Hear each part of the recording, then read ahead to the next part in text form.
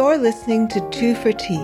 I'm your host, Iona Italia, and I'm assisted behind the scenes by my sound engineer, Justin Ward.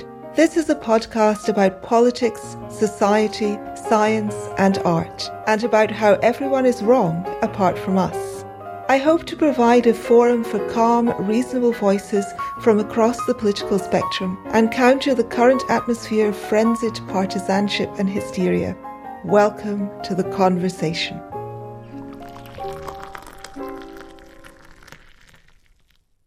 Hello everyone, you're listening to Two for Tea.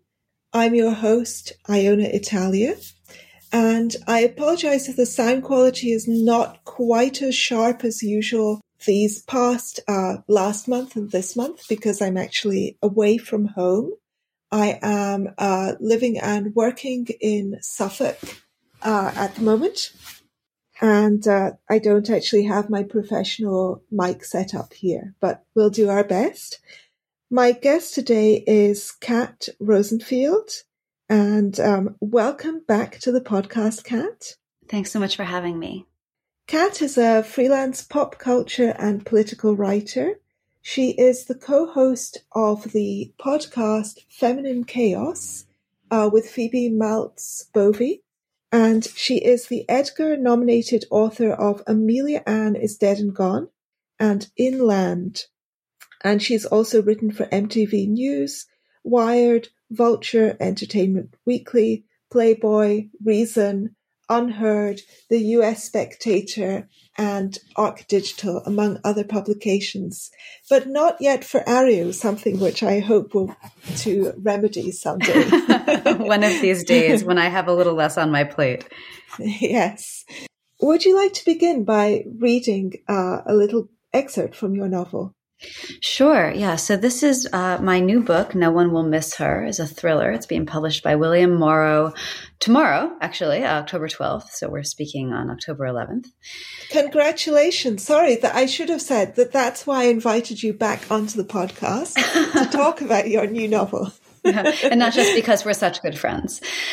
But yes, so I'm going to read from this is the chapter that opens the book. And it's brief, so, just want to reassure listeners that they won't be hearing me endlessly speaking in the voice of this character. And so here we go. All right. My name is Lizzie Willette, and if you're reading this, I'm already dead. Yes, dead, beyond the veil, passed on and gone, a fresh minted angel in the arms of Jesus, if you believe in that sort of thing, a fresh pile of chow for the worms, if you don't. I don't know what I believe. I don't know why I'm surprised. It's just that I don't want to die, or didn't, I guess, especially not like that. There one moment, gone the next, erased, obliterated, with a bang, not a whimper.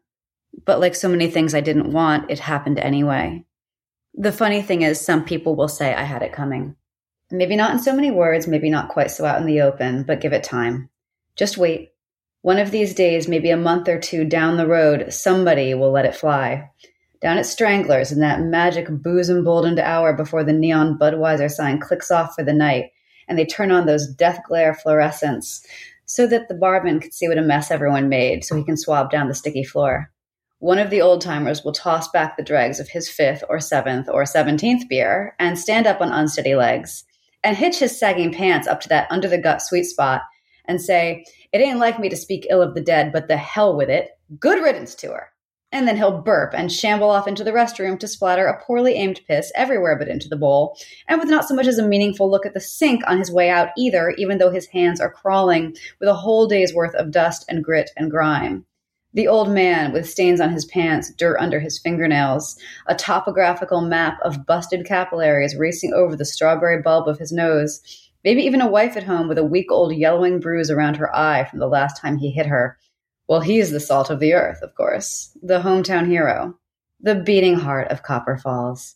And Lizzie Willette, the girl who started her life in a junkyard and ended it less than 3 decades later in a pine box, I'm the trash that this town should have taken out years ago. And that's how it is in this place. That's how it's always been. And so that's how they'll talk about me once enough time has passed. Once they know I'm cold in the ground or burned to ashes and scattered on the wind. No matter how terribly and tragically I died, old habits die harder. People can only pull their punches so long, especially when it comes to their favorite target, even if the target isn't moving anymore. But that will come later. Right now, folks will be a little bit kinder, a little bit softer, and a little bit careful because death has come to Copper Falls, and with death comes outsiders. It wouldn't do to tell the truth, not when you don't know who might be listening. So they'll clasp their hands and shake their heads and say things like, "That poor girl was trouble since the day she was born," and there will be real pity in their voices, as if I had any say, as if I conjured trouble from inside the womb so that it was already there, waiting to catch me as I tumbled out, a sticky web that tangled up all around me and never let go. As if the same people who are clucking their tongues right now and sighing over my troubled life couldn't have spared me from so much pain if they'd spared just a little thought, a little grace for their junkyard girl. But they can say what they like. I know the truth, and for once I have no reason not to tell it. Not anymore. Not from where I stand, 6 feet under, finally at peace.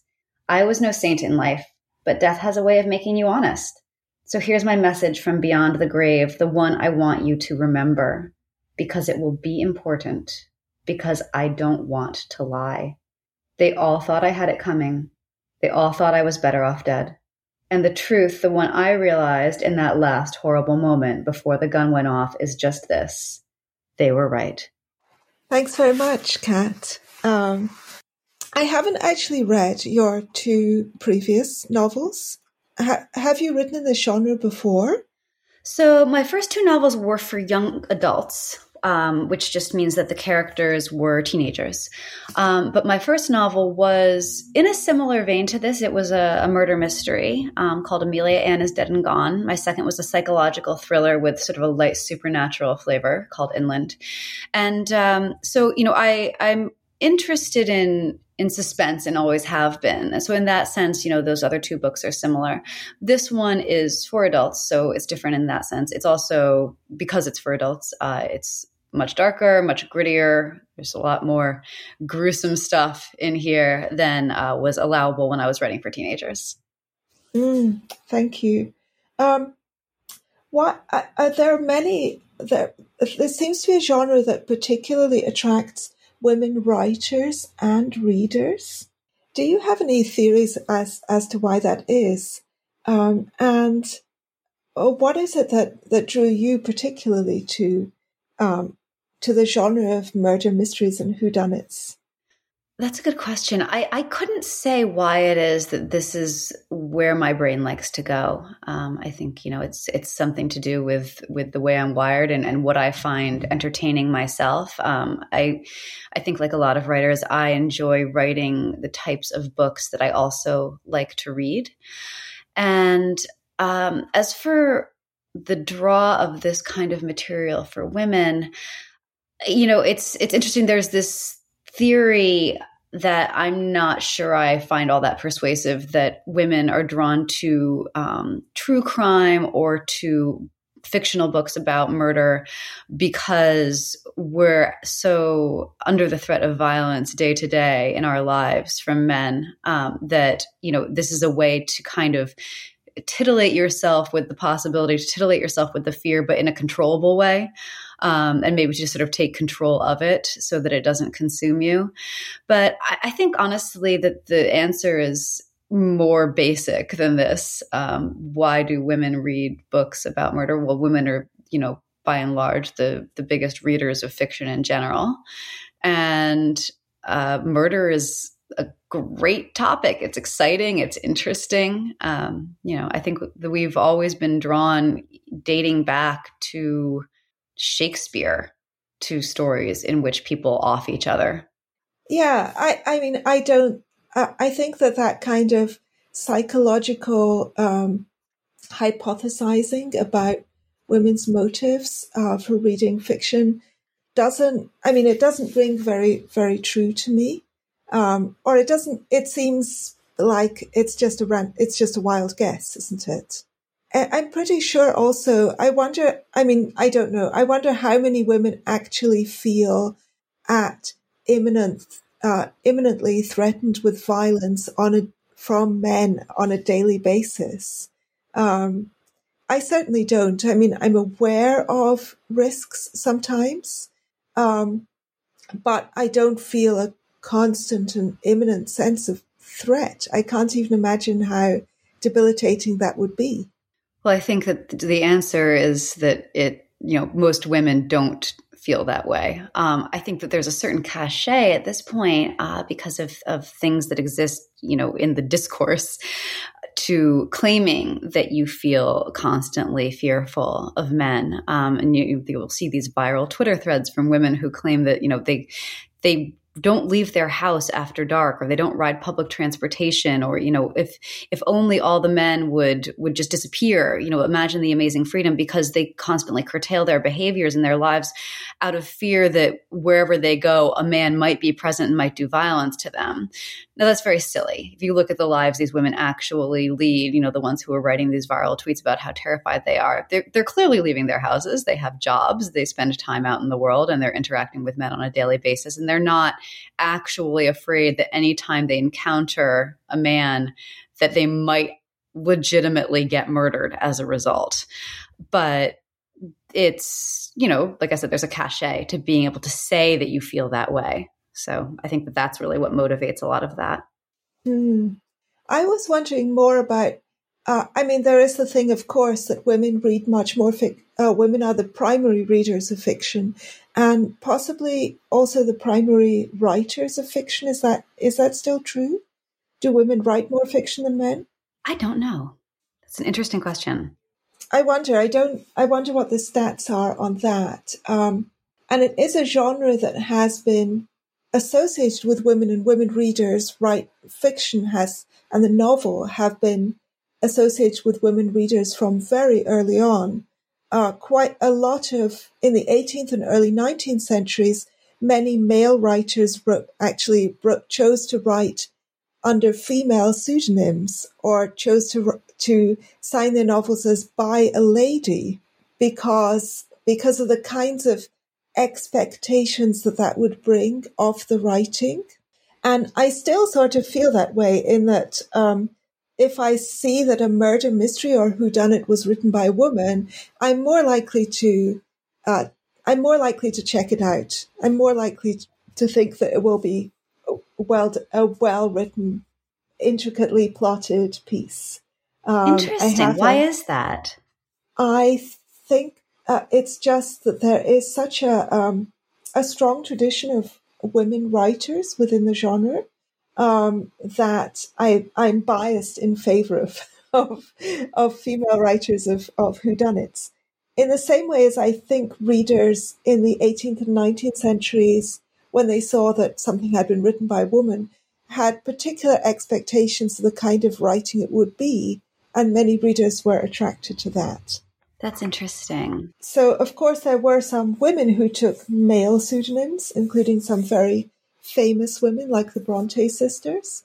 And there are obvious reasons for wanting to be taken more intellectually seriously, and therefore taking a male name, as the Brontes and George Eliot did.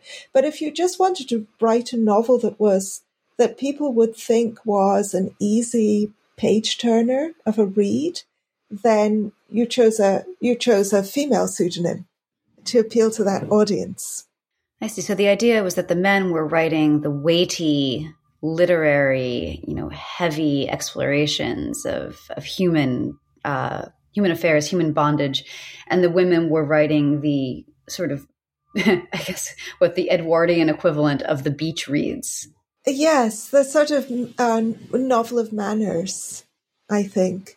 And I do think there is a kind of lineage of connection between that and a whodunit, because in a whodunit, as in the novel of manners, little small interactions between people are important, and small details are very telling.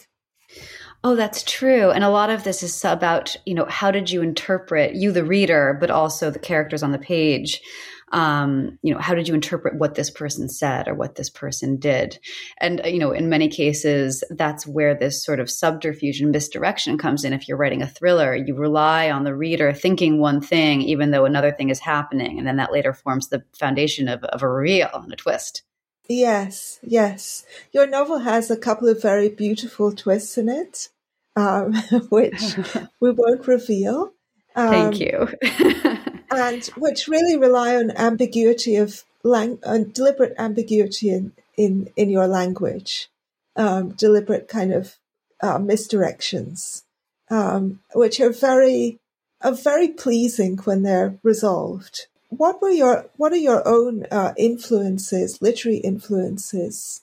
Oh gosh. Well, there are a few authors I love more than Stephen King. I'm fascinated by the way he creates a world but does so accessibly. And also by the way he manages to write tension into scenes. It's just kind of fascinating to think that you can be sitting there reading words on a page and feel your heart pounding and feel incredibly nervous because you really want to know what is going to happen.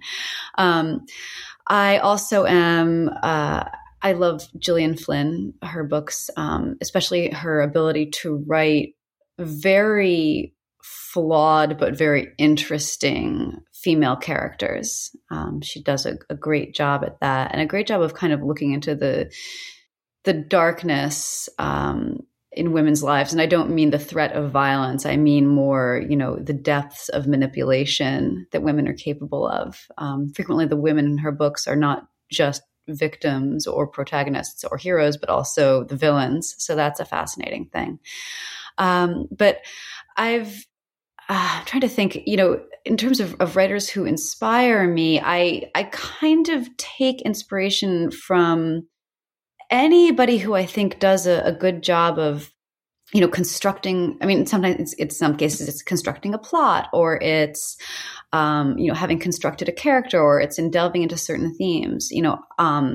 For a book like this, where I'm exploring a lot of questions of sort of identity and social conflict, Ira Levin is a great example of somebody who does that well, and whose work I've looked to, as a template for constructing my own, for kind of pacing out a story like this. But this novel was actually inspired first and foremost by a song, which is an unusual thing for me. I don't know if you are interested in hearing more about that. Yes. Okay. So there is a song by the Mountain Goats called No Children. It's a song about a horrible divorce. And it's narrated by the husband, who describes how, at one point in the song, he describes himself drowning hand in hand with his wife. And he pictures the two of them out in the ocean, surrounded by water, no sign of land, nothing to cling to but each other. And that's sort of a metaphor for their marriage, for where they've ended up. They're so toxic to each other that they've destroyed each other, but also all of the relationships that they might have had with other people, because everyone is so sick of their bullshit. They're so toxic that they just poison the air around them.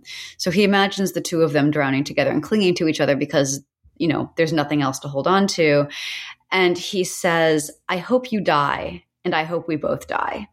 And I was so fascinated by that, just the loathing in that, not just for this woman who he feels has destroyed him, but for himself, for having gotten involved in this, and for what they've created together, this monster that they have jointly become.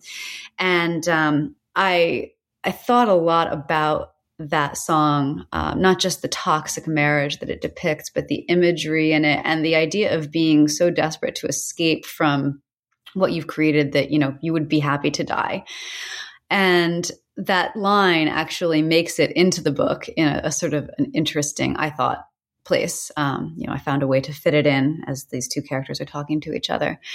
But, I started listening to that song a lot after I realized that it was, sending my brain to interesting places. And maybe 3 years later, after thinking a lot about how I would build a plot around this idea I started to write the book. That's fascinating. Do you think that do you personally feel that there is a tradition of women's writing? And do you feel there's a difference in the way in which women and men approach this particular genre? or do you think it's purely a matter of individuals?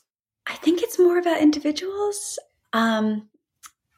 Honestly, this is not something that I've ever thought about before. So that may just be, down to the fact that I prefer to think of people as individuals. I've never thought, especially with thrillers, which are about human conflict in a way that's kind of genderless. my dog says, "What?" Maybe he disagrees. Maybe he thinks that it's a very gendered exercise. But it's never occurred to me to sort of look at them through that lens. What kinds of freedoms do you have writing this novel that you didn't have writing the young adult fiction? When you wrote the young adult fiction, did you actually feel that there were also some freedoms that you had in that genre that you don't have here? Or is it simply that the adult work allows for more possibilities? I was writing young adult fiction at a very interesting moment for that type of book. My first book was published in 2012. So I was writing it up through, 2009, 2010. And I don't know if, you remember this moment, but it was basically peak YA. Twilight had come out a few years prior, and suddenly everybody, a lot of adults, especially adult women, were reading young adult fiction. And it became this thing where, everyone was reading Twilight. Everyone was reading The Hunger Games. Everyone was looking to YA, even as grown-ups, because they enjoyed something about these themes.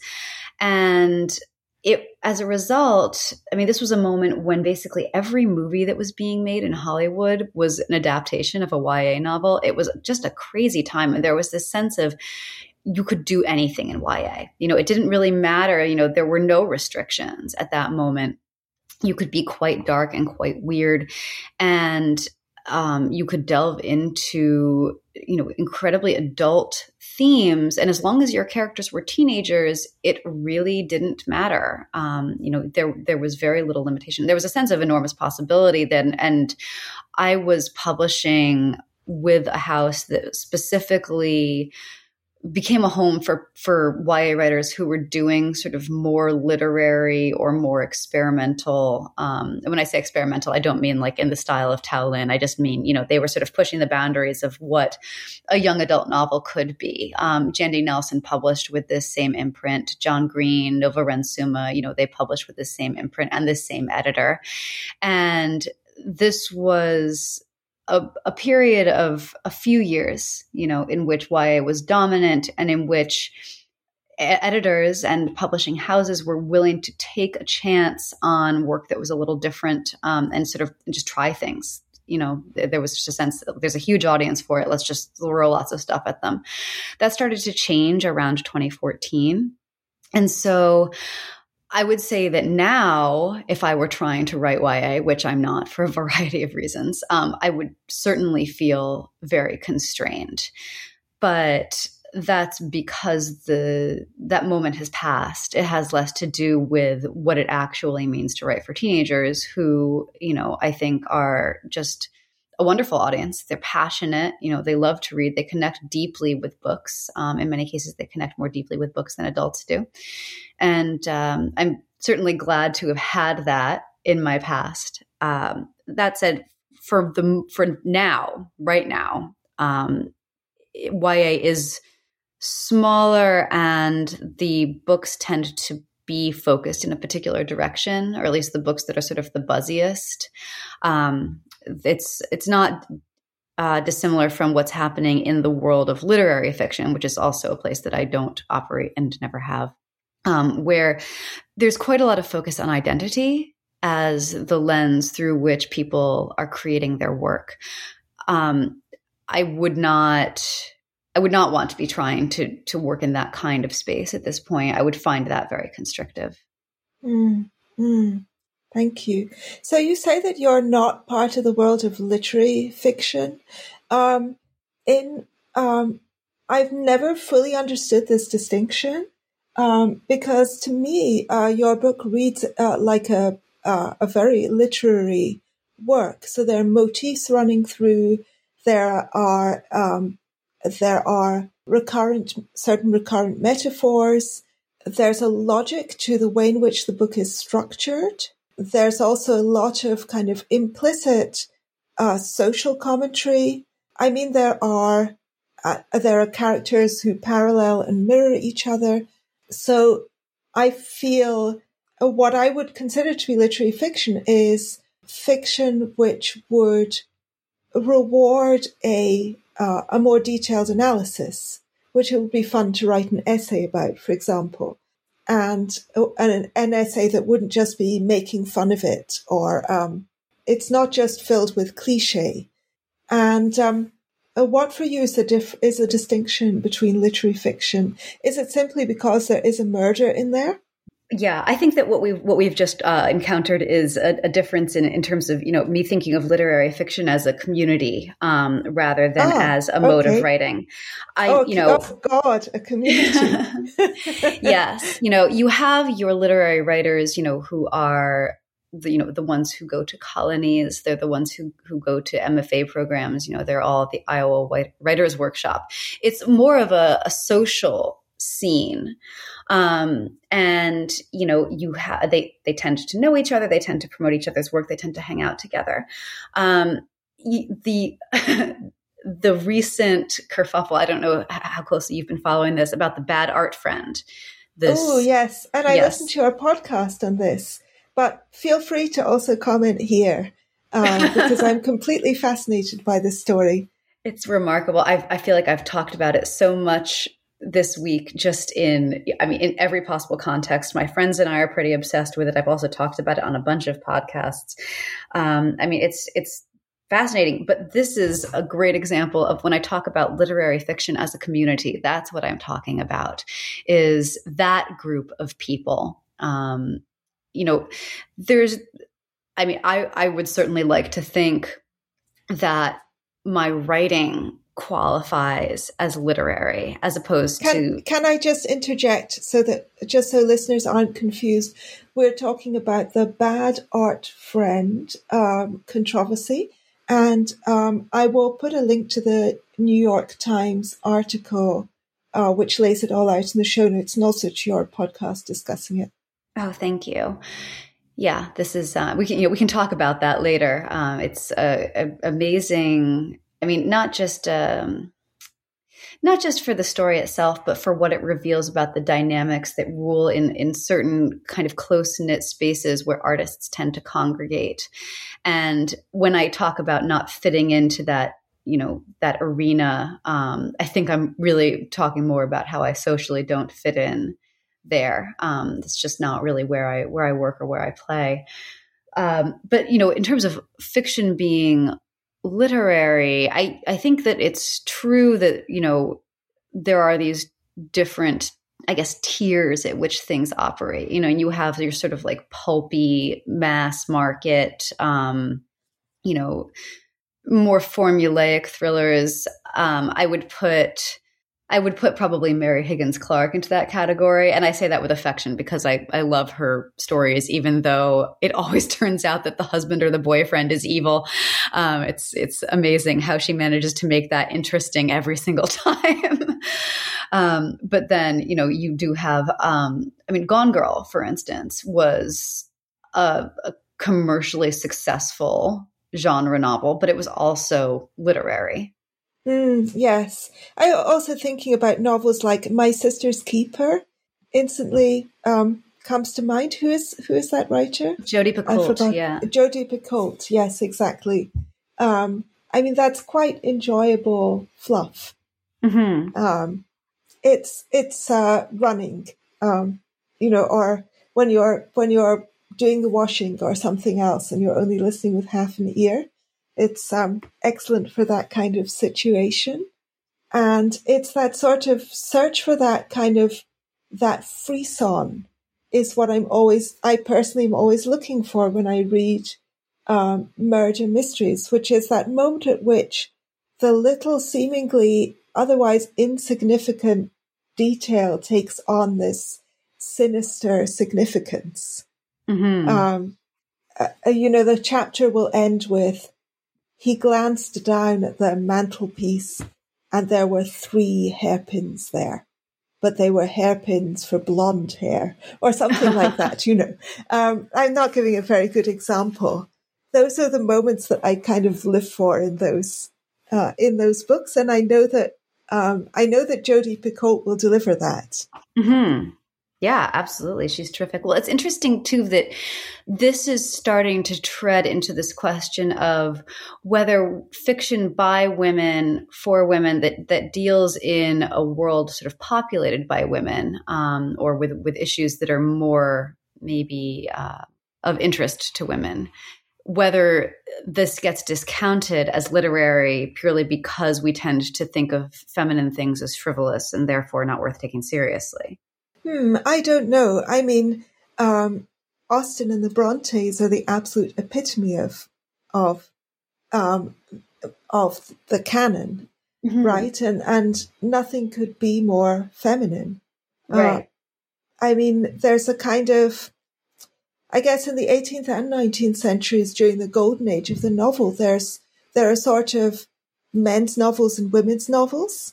And the men's novels are mostly more panoramic, although not necessarily longer, and take a more, have multiple sets of characters and locations, etc. And the women's novels tend to be more closely focused in on the search for a husband, basically. I mean, many of them have single first names as titles, and they like Clarissa and Pamela and Belinda, etc. And they're basically first names in search of a surname.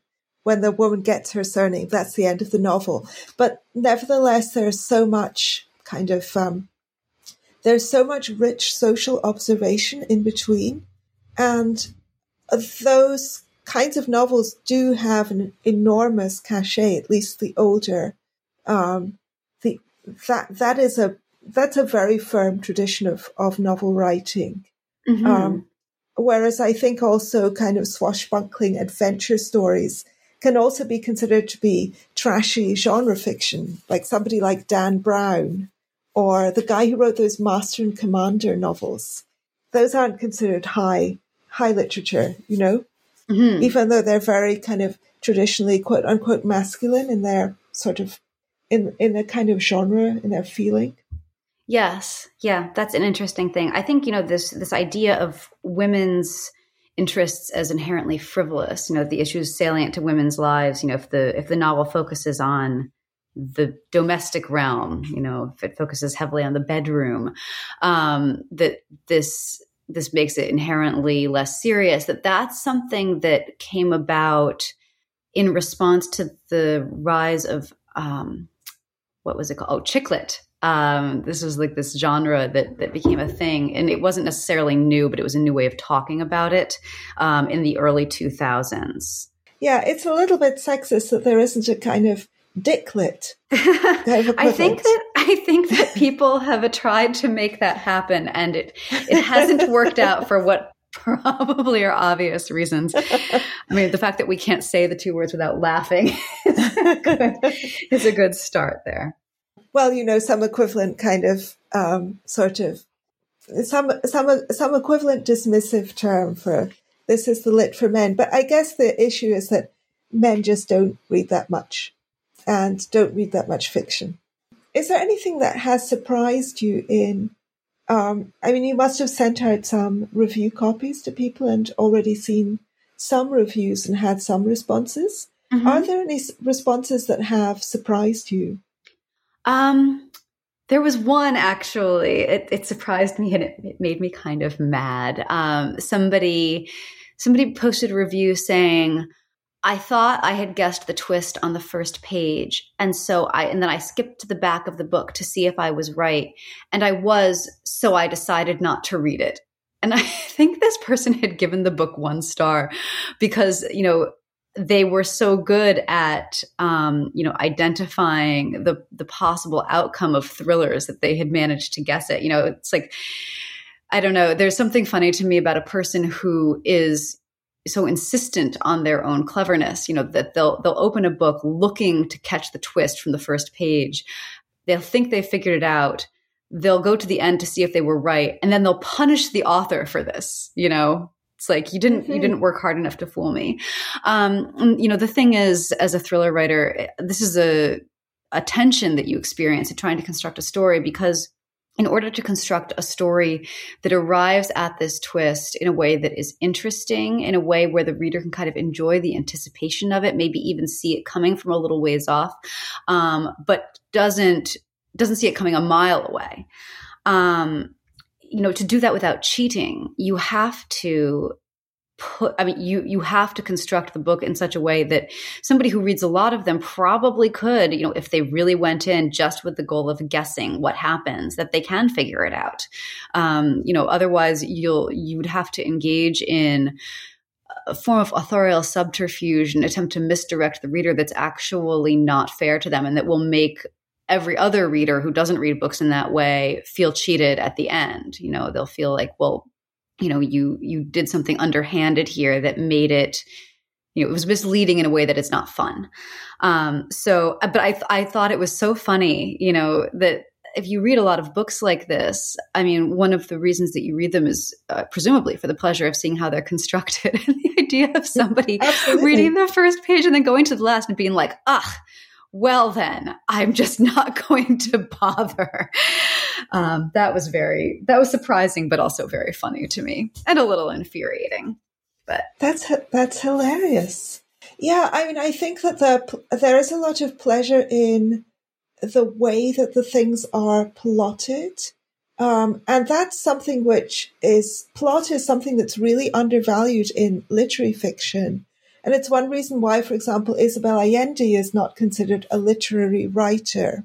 And I think that it's a lot of literary writers kind of just substitute philosophizing and lavish description for a well-constructed story. And in fact, it's way easier to gaze at your navel fluff and write kind of lush descriptions than it is to actually construct a good plot. And that's one reason why it's hard to write a good whodunit. And there are a lot of disappointing and not that many really good whodunits. And it's the reason almost no one has been able to take on Agatha Christie's mantle. She's still unsurpassed as a whodunit writer, because it's just so much more difficult to construct a good plot, to just be a good teller of stories. And I think it's really an undervalued skill. Yeah, I think that's true. I feel that writers working today are a little bit at a disadvantage because Agatha Christie came before us. And so people now are such savvier readers. They know the tricks. And so one of the things about writing thrillers now is trying to find a way to do something new, but without cheating. That's a huge challenge. Yeah, because there are two kinds of surprises, right?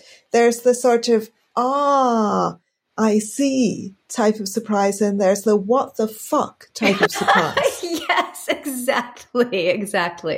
And the what the fuck, it's not helpful at all. No, and nobody enjoys that, and people resent authors for for doing that to them. Well, there's one of the Agatha Christie's in which everybody did it. All of the suspects are guilty and they all work together. It was a group affair. Yeah, that's Murder on the Orient Express, I think, right? Yes, that's right. Apologies for the spoiler, but in fact, this one deserves a spoiler because it's so kind of pointless and disappointing. That's interesting. But I'm sure that at the time, she felt like she was doing something new and different. Well, she was, but there's a reason why certain things aren't done, because psychologically they just don't work. You don't want everybody to be guilty, or you don't want to find, I would have felt if I'd reached the end of your book and I discovered that the victim had just committed suicide and everything else was just irrelevant, and she had just been feeling depressed and had shot herself, I would have been extremely annoyed, and that in a sense would have been unexpected, but it would have been unexpectedly pathetic. So yeah, finding the kind of surprise. It's a pleasure that is not just surprise, but also surprise at a kind of pleased surprise at fulfillment of a certain kind of expectation, a sort of literary kind of expectation. Like when you get to the end of a piece of music, you're listening to a new piece of music for the first time. You don't know exactly how it will end.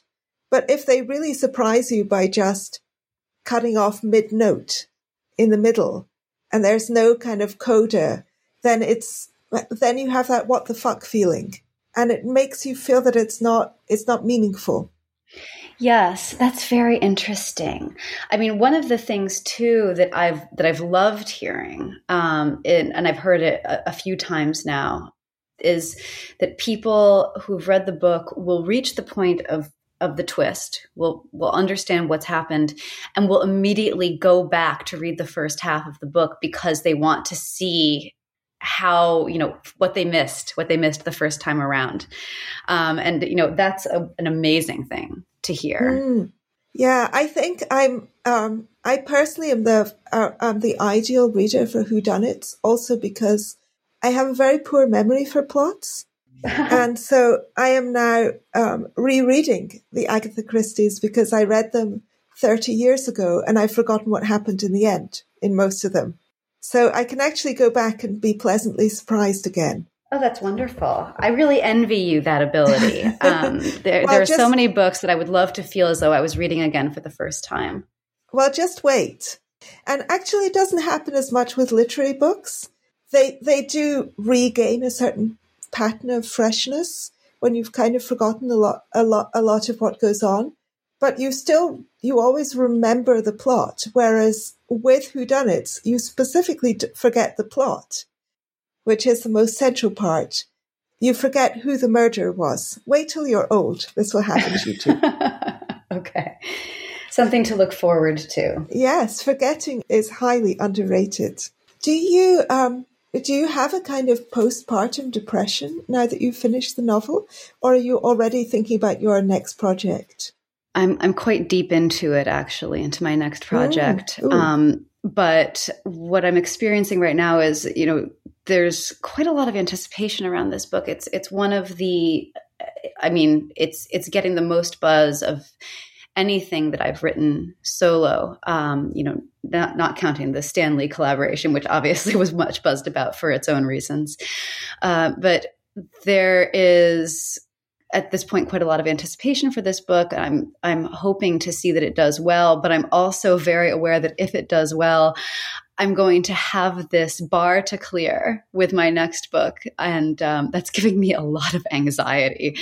So yeah, it's, I'm trying to take a step back from that project now so that I can enjoy the release, because this is the thing about being a writer. You write a book and then you sell it and then you wait a year at least for the book to actually come out.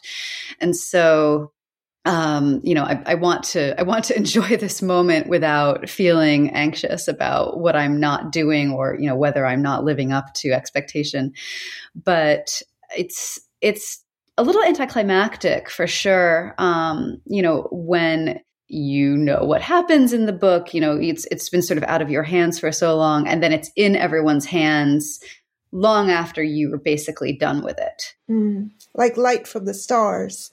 Yes, very much so. When I was just reading, at the start of our conversation, this first chapter, that's the first time in quite a while that I've really sort of looked at that piece of writing. It was the first part of this book that I write, that prologue was the opening chapter that I started. That was where my idea began. So I wrote that years and years ago, and then, was just revisiting it and thinking, okay, this is not bad. There's a kind of retro quality to the setting of the book. I think I'm not giving too much away by saying this, that although it's definitely set in the present day and there's references to Airbnb and things, And nevertheless, it has this sort of, it's set in the kind of village that time forgot. Mm-hmm. It has this very old-fashioned feeling to it. And was that deliberate, or do you think that kind of came along for the ride with the genre? Or, why did you choose that setting, and what do you feel it added? Well, that setting is based on a real place in Maine, where I've spent a lot of time. And I grew up in a small town that's not dissimilar from this setting, although unlike the part of Maine where the book takes place, my hometown now does have relatively reliable cell service. We do have a tower. There are parts of Maine, though, because it's quite remote, because once you get up to the northern part of the state, it's just so completely unpopulated, where you can go, just a little bit away from, there are even in towns, there's just no cell service. And I think that, one of the things about writing a novel, and particularly writing a thriller at this point in time, is you do spend a lot of time trying to construct ways for people to not have access to the internet or to their cell phones, because they tend to kind of take all the mystery out of everything.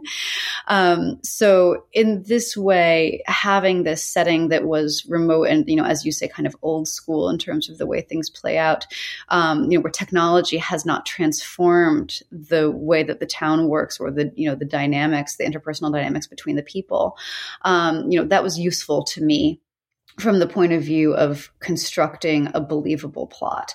But I'm also just fascinated by towns like this, areas like this, where they are a little bit left behind, or where, even though everyone has the internet, social media accounts play a certain role in the way that this story plays out. It hasn't really changed the way that people relate to each other. And at a time when, in the spheres where I live and work at the moment, the internet really has transformed our social lives, and not necessarily for the better. It was interesting to kind of dive back into a world where the old dynamics reign, also not for the better, but in a way that is familiar. No, definitely not for the better. For the kind of neutral, I guess. But if you want, part of the tension that you need in a novel is separating people from each other. And if everybody is just on the phone to each other all the time, or texting or WhatsApping or whatever, it's very hard to create that atmosphere. You've got to be lost in the forest at some point in your whodunit. Yes. Or maybe not literally, but there's got to be a sense of kind of isolation. There has to either be a technical barrier or a psychological barrier to communicating with anybody else. And you have both in this novel. It's, for the same reason that many protagonists of novels are orphans. Traditionally, most novels began with their characters were orphans, or they had totally feckless parents, or they just turned 21. So they were just at the age of independence and going out into the world. Because if you have people supervising, looking after you, it's very hard to get into trouble and get up to mischief. And you need to get into trouble and get up to mischief if you're going to have a good story. Do you think there's a connection between your fiction writing and your nonfiction writing? Oh, absolutely. I see fiction writing as a way to explore a lot of the same questions that interest me as a culture writer, just, from a different angle. But what draws me to culture writing is, similar questions, what are we doing to each other? What are human beings up to? What drives us to behave in certain ways and to treat each other in certain ways?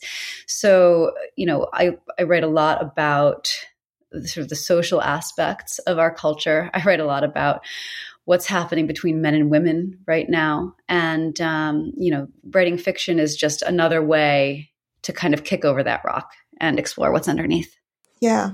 Are there specific themes that run through your fiction writing or your writing in general? or a specific kind of angle on things that you feel is very much your own? That's my own. Gosh, I don't think that I would claim to be original in that way. I think that that's something that a compliment I don't deserve to give myself. But I think that you can see in this book certainly echoes of the things that clearly fascinate me just overall as a person and as a culture writer.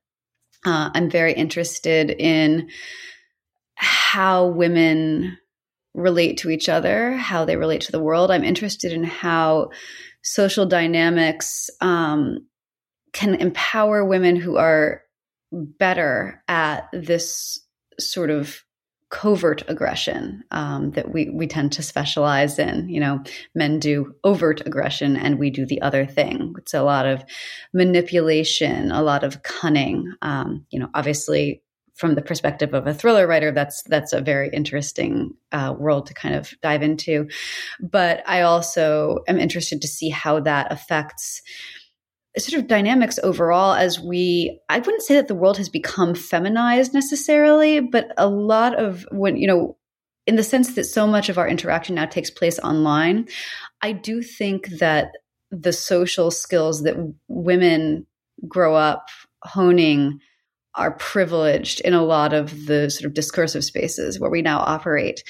And so that's something that I think about a lot, that I talk about a lot. And that's a through line in No One Will Miss Her. It's also in a lot of my other fiction work, and it's certainly there in my culture writing. Yeah, I was just thinking about that cunning thing that, it doesn't have to be, the killer doesn't have to be a woman, of course, but murderers in novels, of course, have to, for some reason, exercise their cunning, and they have to have some kind of, or they don't have to, but they generally have some kind of twisted, deep motive that's based on a grudge or something like that. And those are things that we associate more with the feminine, as opposed to just getting angry with having a kind of fight over football or something and then bonking someone over the head. That's probably a more male typical form of violence, but it doesn't make for a very good story. Mm-hmm. Yes. I mean, I think the thing with, you'd want to talk about a premeditated murder, you'll, I think, find that women are often better at that. Certainly in fiction, they seem to be better at it. But men are better at accidentally killing each other, just, by, I suppose if you have that amount of physical strength, that it's easier to accidentally overuse it, which is also an interesting thing to explore. Yeah. There is a wonderful novel that's based on a football-related conflict between two men, a fascinating psychological study, which I have now, of course, completely forgotten. It's by Eduardo Sacheri. I have completely forgotten the title, but I will put it into the show notes. Do you actually enjoy writing, or do you find it an excruciating process? Oh no, I love it. I feel most like myself when I'm working through something in text. I'm a much better writer than I am a speaker. That's part of it. So, whatever it is that I'm working on, whether I'm deep into a scene or whether I'm sort of trying to think through an issue, for some kind of cultural analysis, I find a lot of joy in that, that feeling of clarity and that feeling of one's brain just kind of, firing on all cylinders. It's a nice thing. That's not to say that it's always easy. There are a lot of times writing fiction in particular can be like pulling teeth. But when it goes well, it's a wonderful thing. Thank you. Is there anything that you hope that I would ask you that I haven't asked you? Honestly, no. This has been a surprising and wonderful conversation, and I appreciate it so much. Thank you very much, Kat. It's been a pleasure to talk to you. And likewise. And thank you for listening, everyone. Have a wonderful week.